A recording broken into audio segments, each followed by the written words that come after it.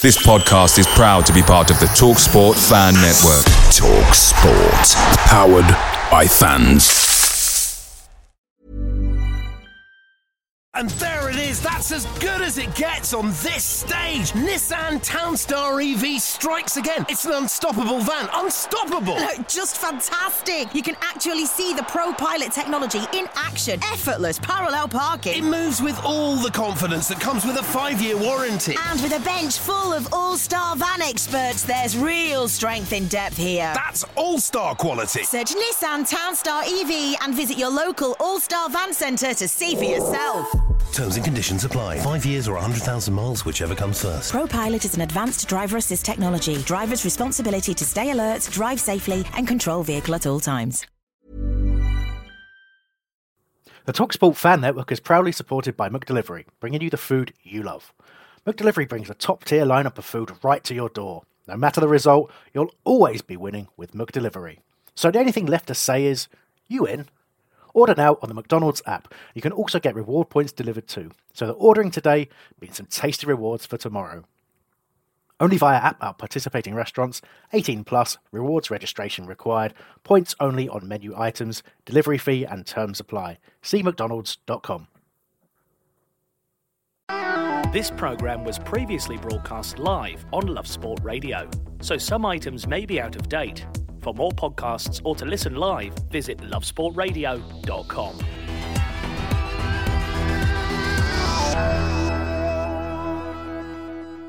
Good evening. You are listening to Love Sport Radio. Me, Matt Beadle, with you through to 11 p.m. this evening. Right now, it is time for our Crystal Palace fan show. Yes, I'm here, joined as ever by the boys from the Back of the Nest podcast, James, DR and Nick.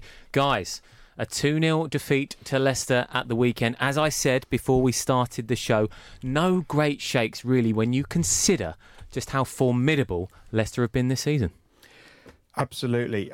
It was always going to be a tough game for sure. I still felt we might have got something out of it, and I think we did create one or two chances. Tight first half, chances either way, but I think the quality of Leicester shone through, especially in the second half, and they're in the position they are because they're a very, very good side. And I think that's where we should be aiming for. We should be aiming to, and I think Roy knows this, that he's got to deal with the hand he's been dealt, and I think we haven't got enough quality in our side, and that's where we need to improve. And then once we have, then we can start saying, yep, we can maybe compete in the top 10. Oh, just a very quick score update. Thank you. I'm getting alerts in the studio. Yes. I love that, Nick. It's brilliant.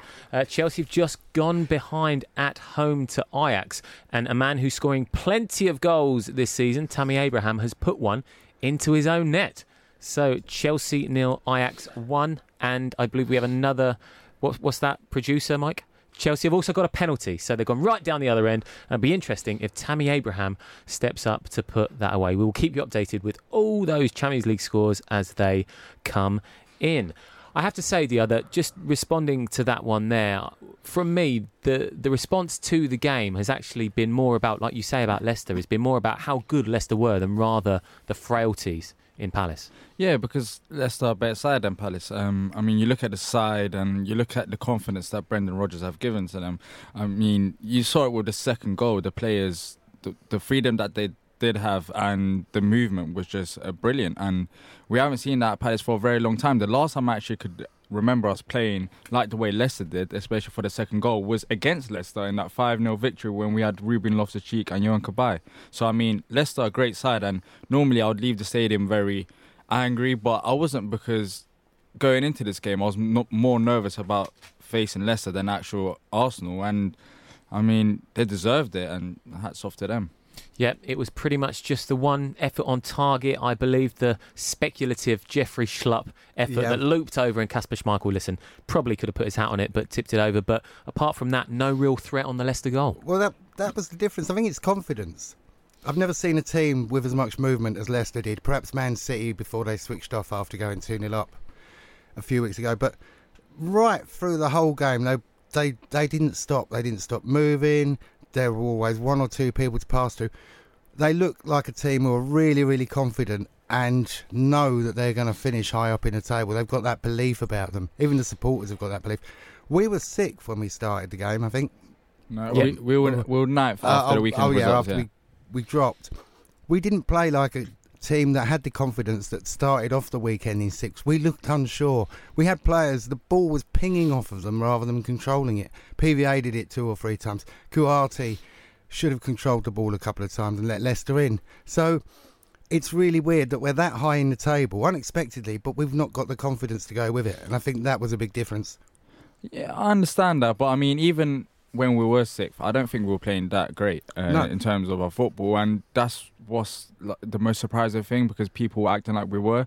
I mean, we had the same approach at home that we had last season, but the fact is that we were actually scoring goals at home compared to last season when we weren't. So it's not like nothing has changed. It's not like anything has changed at Palace for us to say, all right, look, we've improved and that's why we're in sixth place. It's the fact that we were more clinical in front of goal, and we've always been a decent defensive side. But now we're actually conceding very silly goals, and you could see the cracks. I mean, where we are right now, I think we're ninth. It's more realistic and than what was where we were before in sixth place, because we've actually played more like a team that's ninth place than sixth.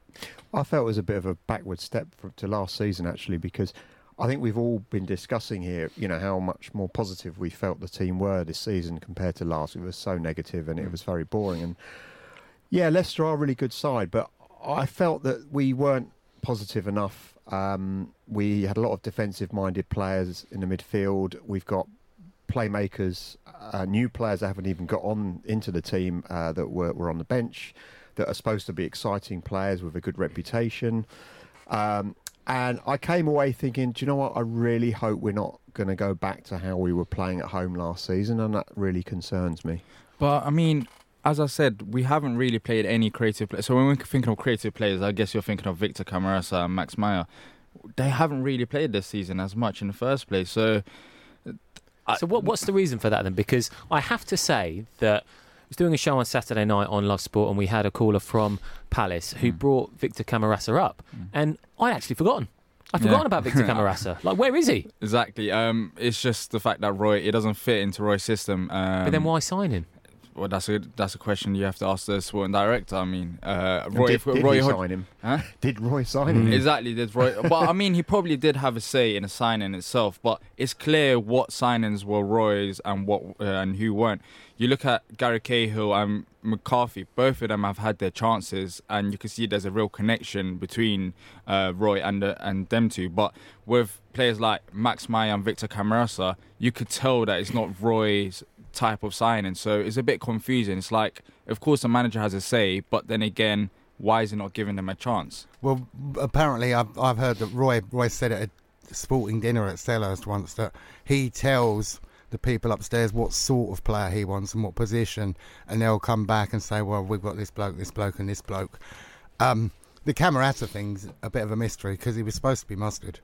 Yeah, I mean, he was good for Cardiff, looked very good. Especially when he actually came into Palace. I was looking at our side comparing to Cardiff. I'm thinking we've got a better side than Cardiff City. So, I mean, if you put him into our side, you could actually get more goals and more assists maybe out of him. But he hadn't really gotten the chance. I think it was a game against Colchester at home. Did he play? I know Max Meyer played that game, but everyone was abysmal in that game.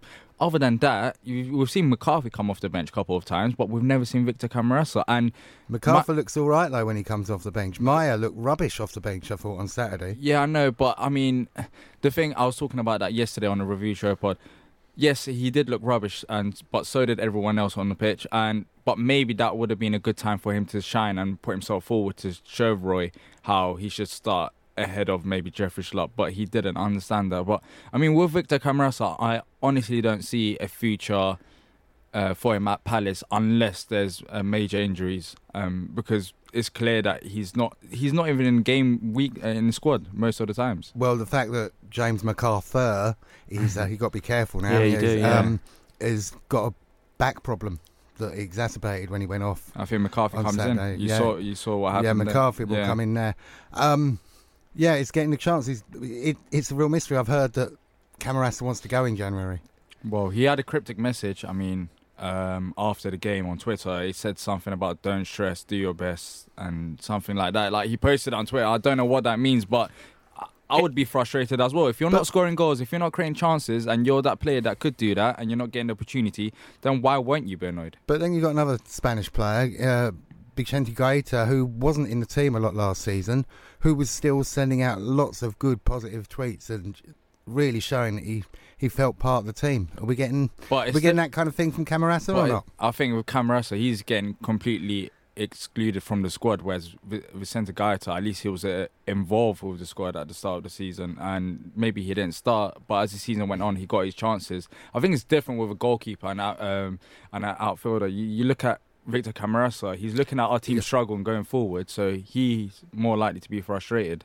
I think one thing you've got to realise here, that because we've been doing so well, it's unlikely that Roy's want to change the team and the positions and the players. So it's going to take something like this and a defeat or a couple of defeats at home, which is what we've had, and maybe an injury like James McArthur in the midfield to actually bring in somebody afresh. So although we might be thinking that, play him, well, you'd be pretty annoyed if you were dropped from a winning side or dropped from a 2-2 draw away at Arsenal. So I think there is a degree where you have to realise the manager's, he doesn't want to upset the apple cart. We're doing very well. We're in the top 10. We're probably punching above our weight. We've had some difficult games like Arsenal away and West Ham away. We've won. So I think now that we're having a bit of a wobble, let's call it. It's still early days. We're in the top 10. I contend the wobble. No, we knew we were going to have this wobble because you remember we when we were in fourth, we said, look at our next games. Sorry, we were in sixth, and our next games were the 5 teams above us. We've got a point off Arsenal. I thought we'd get a point off Leicester. We're going to go on a run. A fan's going to, we've got Chelsea, international break, then we've got Liverpool. If we don't win those two, are people going to get on Roy's back unfairly, I think? Well, realistically, I don't see us. I wouldn't think we would get anywhere at Chelsea next week, and I think Liverpool, we won't get anything out of it. I think we'd be lucky to get something out of that game. Also, with your point, with us, how we were doing so good and you don't really drop players, but don't you think Victor Camarasa deserves more than 5 minutes of play this season? That's in the Premier League. He's only had 5 minutes to show himself. I know we had the EFL Cup against Colchester, but it's still not enough. I mean, he could have came on as a substitute in a couple of them games, even for 10 minutes or something. I mean, the whole season, only 5 minutes. That's just crazy. Yeah, I definitely think that there is a strong argument for him to have come on Sunday. And I think, Maya has had the opportunity on more than one occasion to do his stuff. And he is infrequently, he doesn't do it. We all know that. And especially if he starts a game, we have a weak link in the team. Camarasa, the game I felt was crying out for early substitutions once again, and it didn't happen. And this is going back to how I feel about Roy's sort of going back to how he was doing things last season, and it was negative, defensive-minded, very, very late substitutions. And that is what we had on Sunday, and that's what worries me. Yes, I kind of agree with you there. But we weren't doing too bad. And why change it if we're not doing too bad? Maybe change it to change the style we're playing. I was surprised with the subs. I really thought PVA was going to come off. He was having a shocking game. No. He made one really good tackle. The rest of the time he was just lost. I watched him all game. He was a player I watched, and he just seemed to be out of position, couldn't control the ball. All right, he had a couple of foraging runs and made a really, really good last gasp tackle, but stick Schlupp there. I mean, come on now. I mean, Jeffrey Schlupp didn't have a good game himself. So it's like you're taking off one player and then you're putting another bad player in the left back position. I mean, Jeffrey Schlupp, we've seen it with Roy Hodgson at Palace. He doesn't like Jeffrey Schlupp playing left back, and he's made him more of a central midfielder, which it sounds crazy, especially when you talk to Leicester fans. They can't believe it. But Jeffrey Schlupp's position isn't left back at Palace, especially under Roy Hodgson. So that's our issue going into the season. The right back position was an issue. I think it was main concern, but also the left back position, because we've got no depth there. Unless something does happen to Van Aanholt, who's going to play there? I'm a bit concerned because Martin Kelly has been out of the team, and ever since he's been out of the team, we've been struggling in the defence.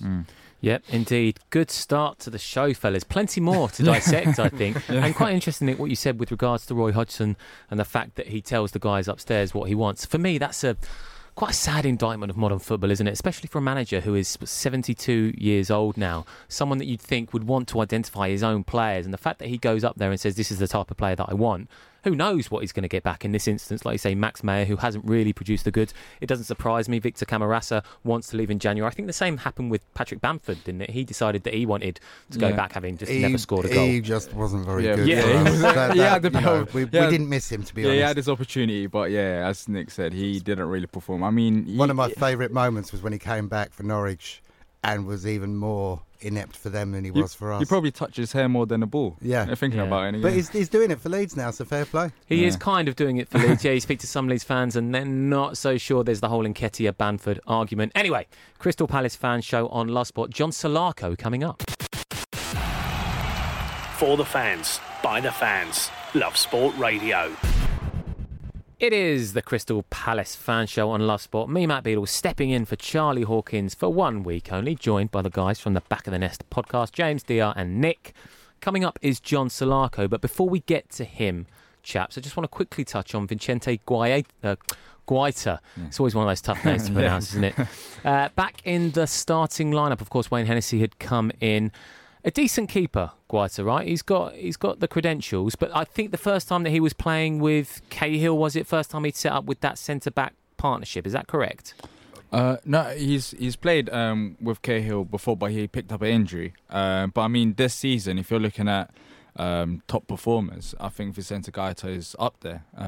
There's been so many games where I'm convinced that if he didn't play, then we wouldn't have picked up points, most noticeably the West Ham game, where I think it was the first half where he just made a couple of incredible saves due to our poor defensive errors, and he covered for us. And I mean, you're looking at the last two games and the Arsenal game where we conceded from corners, and I'm not saying that Vicente Guaita would have helped us, but it's just his presence in the team, going into the game and seeing Vicente Guaita start there instead of Wayne Hennessy, it boosts, I think, the fans going into the game. We're way more confident, well, I am anyways, with Vicente Guaita in goal. And I think also the back line as well, because he's a confident goalkeeper. And, I mean, every game that he plays, he's just showed that we got him for basically nothing. He did have one hen moment, though, didn't he? The ball came floating across and he came out for it. I'm doing the actions for the people watching on YouTube. And he just totally misjudged it. I think it went out for a goal kick in the end, but he was it's the first time I've seen him lost. Yeah, I mean, every player has to do a mistake once in a while. Even the Messis, they misplace a pass as well now and then. Such a Hennessy mistake, though. I mean, he's been watching Hennessy over the last couple of games, so I don't blame him. OK, well, I wonder what John Solarco thinks about the goalkeeping situation at Crystal Palace. He is on the line now. Of course, 9 years service for the Eagles across the 80s and 90s. John, thanks for joining us. Hi, guys. Great to have you on. We've just been talking about Guaita, the goalkeeper, back this weekend to replace Wayne Hennessy. And the general consensus in the studio is that when he's playing, there's a bit more self-assurance in that defence. Yeah, absolutely. I mean, Wayne's a tremendous keeper and, you know, he's got the height and he makes the saves. But I think there's more personality about Guaita and, you know, he seems to dominate the back four. His distribution is fantastic. He's just got an energy and a buzz. And I honestly, think the team and the back four get like just a confidence off him. And I think the crowd get that as well. I was there on Sunday and he was fantastic. He really was. And I just think he's as big as Wayne is and as good as he is, Guaita's just got more presence. He's just got something about him. And, you know, at times you just feel he's not going to concede, but even if he does, you know, you're going to have to do something special to beat him. So, you know, he's a fantastic buy, and he's doing tremendously well. Hello, John. You had 9 years service. I'm on my 44th, so you know, think yourself lucky. Well, hey, listen. You know, I came through at 14. You're counting from 14 to 26. You know, so. You know, and you know, sort of 14 to 50, really. So I've never left Palace. So I've been there right with you. Always in your heart. What difference does it make to a defence if they're happy with the goalkeeper? I know it's a pretty obvious question, but does it really make that much difference? And how does that affect the midfield and then forwards? Oh, it does. There's a few things. I mean, there's certain keepers. I mean, Wayne's very quiet. He's fabulously talented. He's big, But Wayne's sort of more of an introverted character, and you always want him, when I was there, and what you want him to do is talk a bit more, be a bit more outward going. It used to be that keepers were a little bit crazy back in the day, weren't they? Just a little bit, and John, probably the one that broke the mould was, I suppose, Nigel Martyn, the best keeper I ever played with. But, you want someone behind you that you know is going to come for crosses, he's going to dominate, he's brave, his positioning's good. And when he needs to make saves, you're going to have to do something special to beat him, and he keeps you in the game. You saw that at West Ham. I think, the lad that came in for Fabianski, just against Newcastle was just, he's got doubts and he's not quite at his best. But there was times on Sunday against Leicester where Guaita just makes decisions. He just comes early. Like you could see Vardy was on the shoulder, and you've got to trust him. Like if you're Tompkins and Cahill, you've got to hold that line, and you've got to know that if they slip it through, what they want is Tielemans and Maddison are going to try and slide those balls through for Vardy to get onto, and his decision making and his positioning was fantastic, and he snuffed stuff out, and we stayed in the game. Whereas you concede a sloppy goal or an easy goal, it just destroys your confidence and your morale, and it's a bit like the other end. Really, if you know someone's going to score you goals, you go out there with the belief that you keep a clean sheet and you work your socks off, and Righty or Brighty or AU's going to nick you a goal, and that's what we've got to get back in Christian Benteke and Connor Wickham or AU.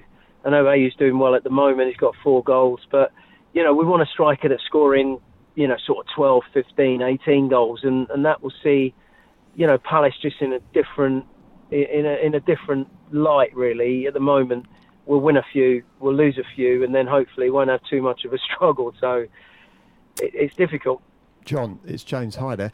I'm just wondering, as a talented midfielder, creative midfielder, attacking midfielder you were, how would you feel about being in the squad? Because we're concerned, or some of us are concerned, that Roy tends to play a very sort of defensive midfield. We're always sort of pretty much on the back foot, looking to counter-attack, and we're relying on sort of maybe one striker scoring goals.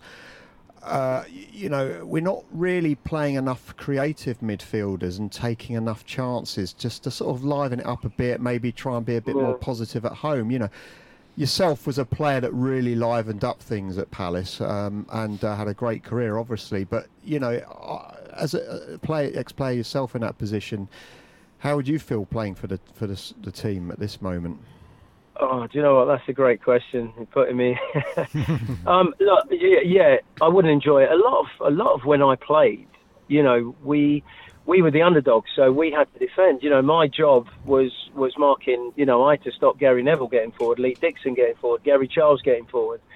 I had to stop.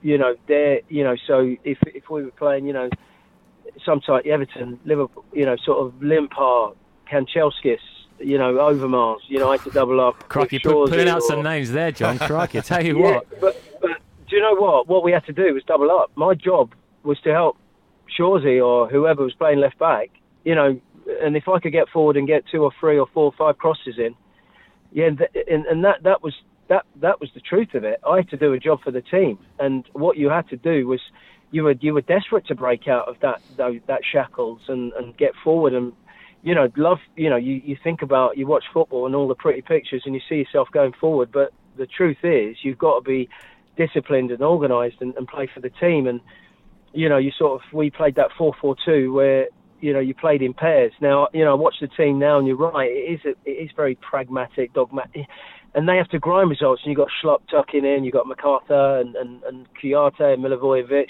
They're solid, and that's how we get results. You can't leave Wardy exposed or Van Aanholt too exposed, and the centre halves, and you make it organised and rigid and hard for teams to break down. And you see Will's frustration and Andros Townsend's frustration. Max Mayer's not really getting a chance because we don't play enough. He wants to play as a 10, more as a 7 or an 8, coming in and joining in and playing some pretty pictures. But Roy knows what we've got to do to get results, and he sets us up to get results. And as much as it is, I ask you the same question. I just think it must be so hard. As much as we're in the Premier League, for 7 years running, and you want to pinch yourselves, but, would you want to see a little bit more open football, even if we maybe lost a bit more. Well, that was the difference between us and Leicester, I think. They've got 3 or 4 players who you mentioned. When they get the ball, they're happy to go forward with it. MacArthur, brilliant at blocking, brilliant at getting forward and tackling, brilliant at winning the ball sometimes in the opponent's penalty area. He's industrious. But he's not one of these players who'll pick up and run with the ball. Leicester had those 3 or 4 players. Any one of them could have carved through us, and they were good at passing. That's what we're lacking. And us fans, although we haven't seen him, kind of see Camarasa as possibly being one of those players that can unlock opposition defences when Sacco or Cahill's looking for movement. Yeah, I like him. Camarasa. Yeah, I think he's a good player, talented, and he can offer that. But the problem is, it's the classic catch-22, you know, for what you give going forward, you know, might leave yourself open. I mean, those lads, look at the lads we got, Milivojevic, McCarthy, you know, Kouyaté, you know, they work their socks off, and that's what they're good at. You know, they're disciplined, and even Schlupp's learned to do that. So it leaves, you know, Townsend and Wilfred very frustrated, and it is hard to watch.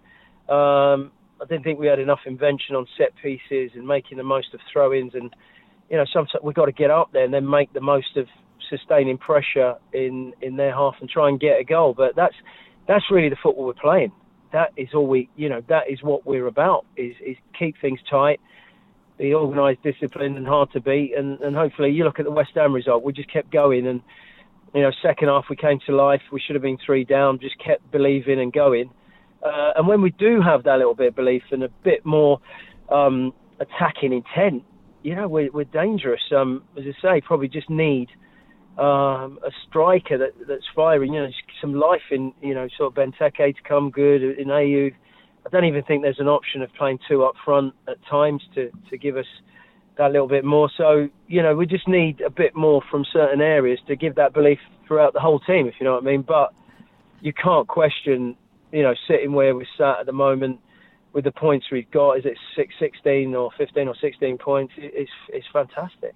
Yeah, you mentioned the points. I mean, if we beat Chelsea, we could go up to 5th place. If we lose, we could go down to 15th. Realistically, what do you think Palace's expectation should be from now on till the end of the season? Always, for me, it starts off with staying in the Premier League, and I'm sure that's the same for Steve Parish and Dougie and Roy and, you know, all the boys there. And, you know, that's where we are. I mean, we haven't got, you know, 40, 50, 60 million pounds to go and spend on players to bring in. You know, Yuri Tillemans is class. You know, Maddison, 22 million from Norwich. You know, the thing is, we could have had Maddison before he went to Norwich. You know, he went to Coventry, and they're the sort of players. I mean, the one thing that does disappoint me a little bit, and I think Palace we've got to be, and where our lifeblood's got to be, is academy, spotting players and bringing talent in. And, you know, we really haven't had too much coming through and really spotting players and picking players up for 4, 5, 6 million and turning them into 20, 30, 40 million pound players. You know, Aaron Bissaka came through and he just blossomed. I mean, incredible. And Wilfred, and you know, we need to be having more of those players coming through, and I'm sure they're working really hard behind the scenes to produce that and to get that. But we're never going to be a club that is going to go out and spend, you know, lots of money. You know, Schlupp was 12, or Van Arnold came, I don't know, for 6, and you know, you get Tompkins on a free, Cahill on a free, and that's where we're going to live, isn't it? And unfortunately, we need to say, right, we've got to go and spend 12 million, 15 million on an Andre Gray or a Callum Wilson or a Josh King, and then all of a sudden, you know, people are talking about him and he's going for 40, 50 million, but we can then reinvest that 50 million. Unless we get, you know, a billionaire come in and give us loads of money. So Roy's just working with the tools he's got, and he's doing a great job. John, it's been great having you on, boss. Before you go, it is Chelsea this weekend. Any particular personal memories for you at Stamford Bridge? Do you know what? My best memory, and the one I'm, you know, when I was first team coach in the 15-16 season, we went there and we won 2-1 against the Jose Mourinho side, and that was sensational. We won at Anfield that year. We won at the Bridge, and all the fans, you know, sort of there, and they're special moments, and you know, you can never forget those moments when you win in front of packed out Stamford Bridge, and I can remember going in there, having a glass of wine with Jose Mourinho, and he was livid with, a few of his players, but I was just sitting there going, we've turned you over. It's a great feeling. Brilliant. So I'm still holding on to that one. So hopefully we can do that again. We've been doing well there, I think, last few years, haven't we, at the Bridge? It's not been the worst record, yeah. Let's put it that way. No. Lovely stuff. John, thank you very much for joining us. So, guys, great show. Thank you for having me on. Cheers. John Salako, what a top bloke he is. Great player, great man, great servant to Crystal Palace. Right, this is the Crystal Palace fan show on Love Sport. Next up, we're going to be delving into the academy. From Ali to Zaha, we've got it covered. Love Sport Radio. Have you had enough of extortionate rises when you renew your insurance? You could be saving big money by switching to a cheaper deal. A spokesman said.com compares all the best deals on car and home insurance to find you the one that saves the most cash. Go to a spokesman said.com and start saving today. And there it is, that's as good as it gets on this stage. Nissan Townstar EV strikes again. It's an unstoppable van, unstoppable. Look, just fantastic. You can actually see the ProPilot technology in action. Effortless parallel parking. It moves with all the confidence that comes with a 5-year warranty. And with a bench full of all-star van experts, there's real strength in depth here. That's all-star quality. Search Nissan Townstar EV and visit your local all-star van centre to see for yourself. Terms and conditions apply. 5 years or 100,000 miles, whichever comes first. ProPilot is an advanced driver assist technology. Driver's responsibility to stay alert, drive safely and control vehicle at all times. Away days are great, but there's nothing quite like playing at home. The same goes for McDonald's. Maximise your home ground advantage with McDelivery. You in? Order now on the McDonald's app. At participating restaurants, 18 plus, serving times, delivery fee and terms apply. See mcdonalds.com. It's the Crystal Palace fan show on Love Sport. Me, Matt Beadle, stepping in for Charles Hawkins for 1 week only. Joined, as ever, by the boys from the Back of the Nest podcast, James, DR and Nick. And guys, we are going to have a bit of academy chat now because the club has revealed plans to develop its academy site in Bromley in an attempt to secure Cat 1 status in time for the start of the 2020-21 season. Planning permission subjective. However, that's pretty positive news, Nick. Yep, the people living on Copers Cope Road have all been met. Apparently they're not too fussed about it. They like having a club in the area. What they've done is it's kind of on two sites. One that they've been using as the main one. There was a goals six-a-side place there that we've bought, and also a fantastic children's play area called Gambardo's, which unfortunately is going to close now. Luckily my kids have all grown up, but spent many a Sunday afternoon there. So really and truthfully, there wasn't really anywhere else that they could have gone and bought land. You know, they're having trouble trying to find somewhere to put a stadium, weren't they? Yeah, I mean, winding the clock back, that area was all used up by the banks. Right. And the banks, I mean, I work in the banking industry. I know this for a fact. So I used to play cricket and football for a certain insurance company, actually. So insurance companies and banks used to use these grounds. And over time, the banks have been sort of cutting back on these sort of costs and, you know, subsidising their staff using sort of playing football at the weekends and cricket and whatever, which I think is a real shame. But that's the way life is, you know. It's the main goal is to increase the share price, and if they can cut costs, they'll cut costs, and then that way. So the area has become available bit by bit, and there is as we said, is a large expansive area which is even got a county cricket ground on one side, and it is a fantastic opportunity because it is going to cover. And I mean, I could count probably about 8 pitches maybe in that area, and I think the club has realised that, you know, this, especially this Wan-Bissaka, you know, how much money we made in just the space of one season, 50 million.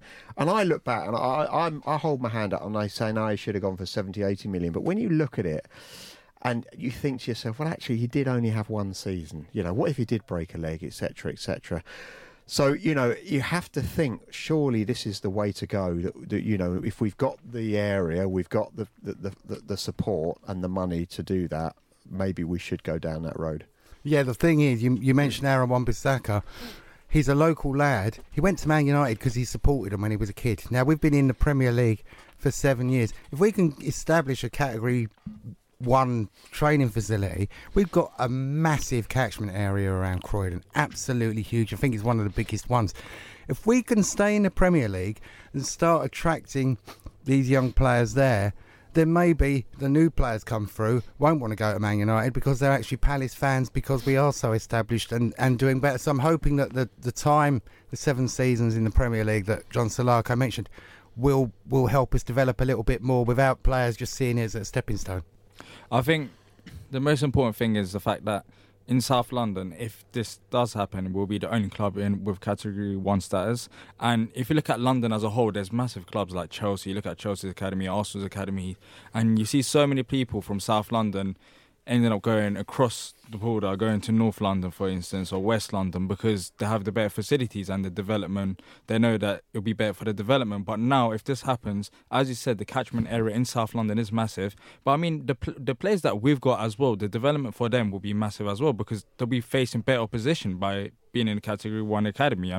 Right now, of course, the opposition is, you wouldn't say it's bad, but I mean it's average. But when you go to Category 1, it's very good. And for Roy Hodgson especially, he could see, he could go to these games and say, you know what, they're facing good players, and he stood out that I should include him in my squad.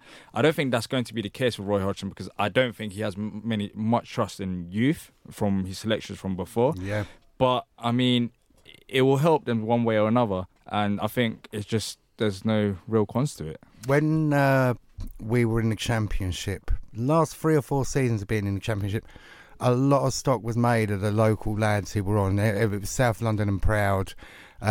We had Sean Scannell, we had Nathaniel Klein, we had Victor Moses, we had Will Zaha, and a couple more from the area that came through the academy.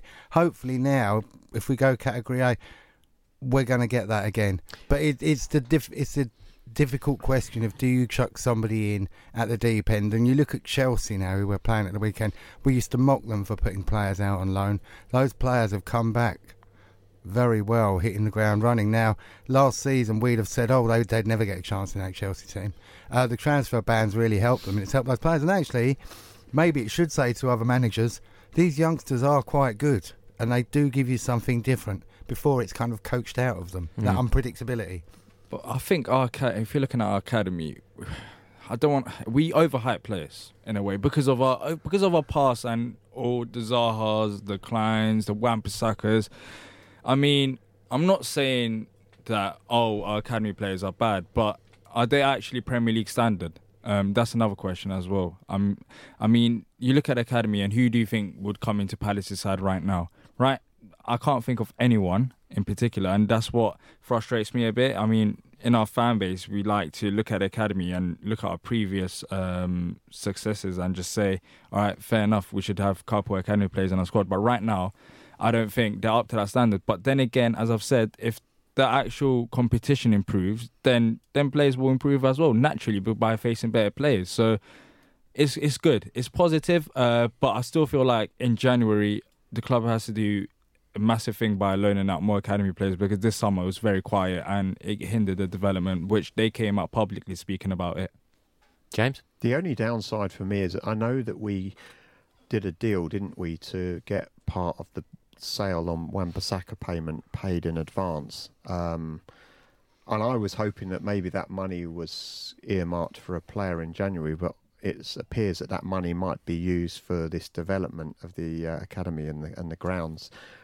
So yeah, on balance, it's going to be a long-term thing where we're going to hopefully improve the youngsters that come through. It's going to take time, but the flip side is, does that mean there's less money for us to spend in January? That's what concerns me. That's the tough element, isn't it? That's where you almost have to bite your lip, grit your teeth as a fan and go, right, we're not going to spend in January, which arguably we really need to, but in 10 years, we might bear the fruit of this investment. So it's quite difficult, isn't it, to look at it that way? I felt there was some frustration coming through in Roy Hodgson's press, his after-match report. And he is coming across as if, like, well, this is the best you're going to get out of us. This is the team, this is the squad I've got.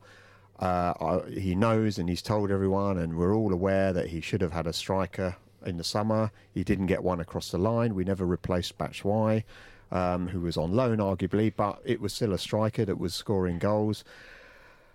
We've still stuck with a couple of strikers that are either injured or not scoring. And it's all very well having this academy and planning for the future, but we're here right now. You know, if we don't survive in the Premier League, then there's no point having a super duper academy if we're in, League Division 1 or 2. Don't you think we could survive with the squad though? Like right now, let's say we bring in no one January, and let's say Wilfried Zaha stays, and it's the same exact squad. Don't you think that we could survive in the Premier League? For this season, I mean, we've had a cracking start, don't get me wrong, but, it only takes an injury to Jordan Ayew, and we are in real trouble. Yeah. Yeah. But look at the other teams in the league. We're not famous last words, but there's at least 8 teams that are worse than us this season, I think. Interesting. Well, it is 34 players in the last 15 years who have come through and made at least one appearance for the club. So, hey, and like you say, Wilf Zaha, massive one. Aaron Wan-Bissaka, Nathaniel Klein, John Bostock. Anybody? Remember him coming on. At Forest now, isn't he? On loan. Has he gone back there? From Toulouse, yeah. Okay, we're going to look ahead to the Chelsea game next on the Crystal Palace Fan Show on Love Sport. Giving your team a voice. Love Sport Radio. The Crystal Palace Fan Show on Love Sport. We've got about 9 minutes left of the show, so it's the perfect time to look ahead to the weekend's clash with Chelsea at Stamford Bridge. The early kick-off, gents. Now, I like Saturday morning early kick-offs. I'm very much a traditionalist, so I prefer the 3 p.m. Saturday afternoon for every single game. But on Saturday morning, I work late on Saturday night, so it's quite nice to just sort of mosey out of bed a bit later and just curl up on your sofa and watch a bit of Premier League football. Yeah, but for the paying punters, we don't know when to eat. Sure. When do we have our lunch? It's like, these lunchtime kickoffs are great. Yeah, unless you go and you have to eat. These tea time kickoffs are great. Yeah, unless you want your tea because you're at the game. Yeah, it's always still find it funny, the early kickoffs. Yeah. I don't like the 12 o'clock ones. I remember going once to a 12 o'clock, and it was a corporate hospitality, and we were gutted because it meant that we didn't get a lunch. We got a late breakfast because you always have it 2 hours before the kickoff. It's like 10 o'clock, and then you're always like reluctant to have a beer or too much of a beer in the morning. Not with cornflakes, no. No, so I'm not a great fan. And then if we lose, it ruins the rest of the day. At least we lose at 3 o'clock. It's only the evening. Yeah, yeah. I mean, yeah. I think that's the only positive out of it. If you win. Yeah. You start the day off, your day set us off brilliantly, but if you lose, it's like, what on earth is going on a Saturday? It's like, it's not even 3 o'clock, you're just all moody. But going into the game, I don't know how to feel about it. It's just, I would feel optimistic, but it's the fact that we've conceded 3 goals in 2 games from corners that slightly worries me. It's like, we've been a good defensive side, and that's what we've leaned on so many times. And going to away games against top 6 opposition, that's when we play our best because of how we defend as a team and how we counter. But I'm more worried about going into, oddly enough, more worried about our defensive contributions rather than attacking one, because we've conceded very silly goals. Considering what we've just said about the lack of strike force. Exactly, yeah, because I feel like the game will open up a bit.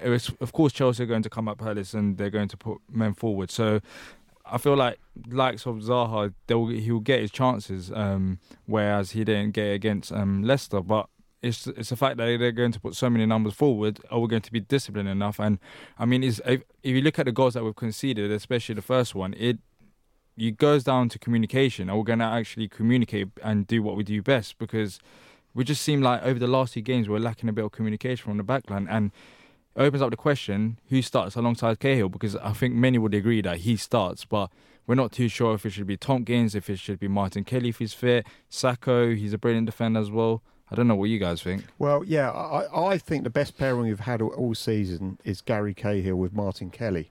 I think that pairing was fantastic, and it's unlucky that Martin Kelly got injured, and if he was available, I would look at him coming back, because we are very vulnerable now from set pieces, especially corners, and they're picking up on it on the TV. And Chelsea and other teams will now really, really exploit us. We will be nervous and apprehensive, and it's going to be a worry, and we need to get through that, and we're going to have to be very, very tough and organised at the back. Also, Wilfried Zaha, I don't know if you guys saw it today, but there's a link that if Chelsea's ban does get lifted, they might come for him in January.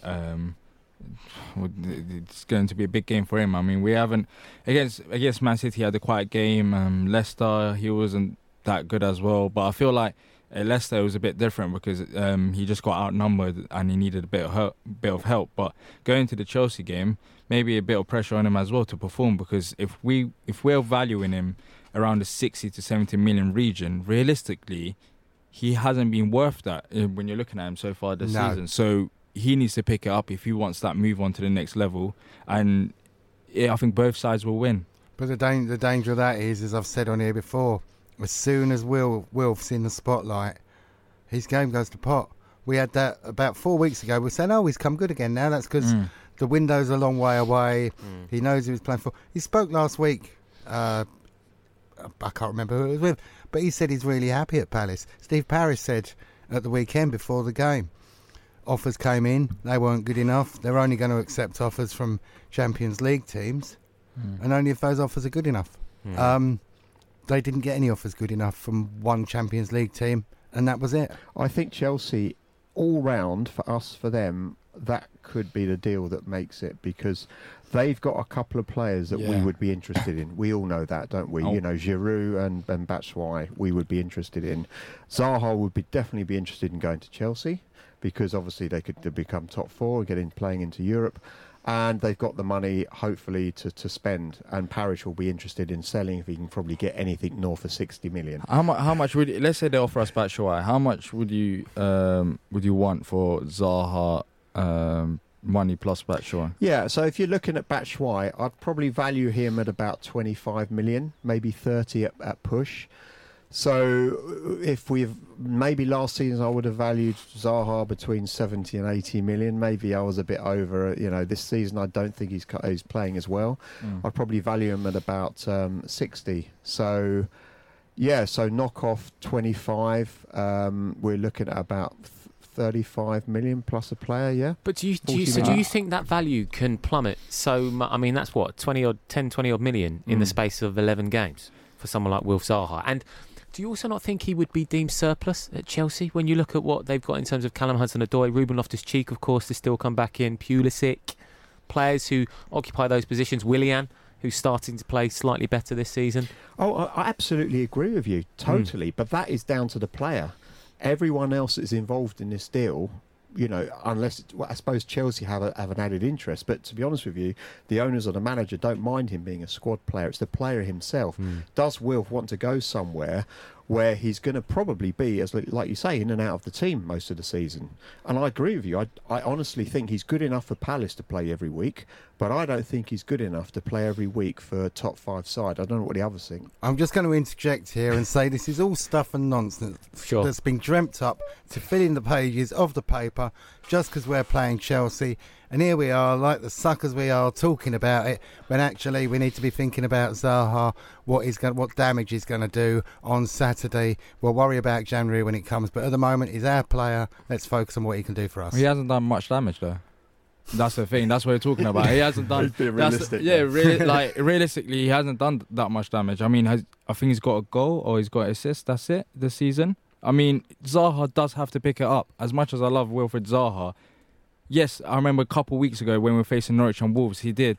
But this is the most important games. Like, when we're facing big sides and you want that big move, then you have to come up big. Because against Man City especially, Raheem Sterling, yes, he was brilliant going forward, but his effort tracking back and even tackling Wilfried Zaha was brilliant as well. And that's what managers want to see. And we didn't see that from Wilfried Zaha against these big sides. And that's the disappointing thing. So this is a massive game for Wilfried Zaha. He just needs to step up and show his worth, I think. He does. Sorry, Nick, have you got a last point to make on him? Where do you think he'll play him? Up top or on the wing? I play him on the wing. Jordan Ayew up front. Nice and easy. Well, he did have a very good game at Stamford Bridge back in April 2017. Of course, John Solako alluded to the relatively good record at the Blues over the past few seasons. In the past 4 visits, lost the previous 2, but then won the 2 before that. The most recent of those was that 2-1 victory, the crazy game that was like 3 goals in 11 minutes. Chelsea went ahead through Fabregas, and then Wilf Zaha and Christian Benteke who since has managed to score 9 goals since April 2017. What's he worth now? Yeah, indeed. Right, fellas, it's been an enjoyable hour with you all. I'd just like to get your predictions before we go. Nick, I'll start with you. We're going to lose 3-1. Oh, okay. Great. Good start. I never get predictions right. Okay, good. Yeah. I'll go with 1-0 Palace and Wilfried Zaha cutting in from the left-hand side scoring a goal. James? I think we'll lose 3-1. Okay. Well, on that note, gents, we will be tuning in, of course, and it will be the Crystal Palace Fan Show next Tuesday at 8 p.m. on Love Sport. We will see you then. Thanks for downloading this podcast from Love Sport Radio. For more, go to lovesportradio.com for all the latest podcasts, news and views. Or for more, follow us at Love Sport Radio on Twitter.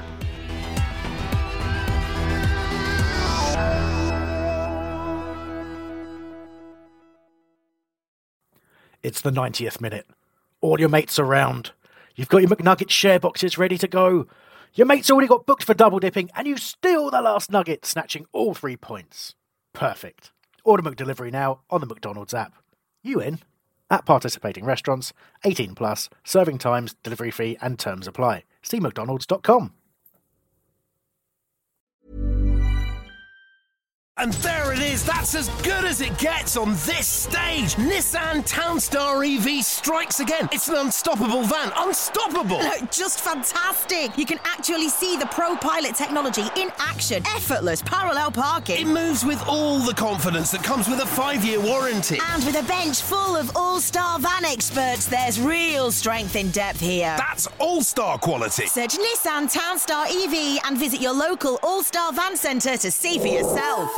Terms and conditions apply. 5 years or 100,000 miles, whichever comes first. ProPilot is an advanced driver assist technology. Driver's responsibility to stay alert, drive safely, and control vehicle at all times.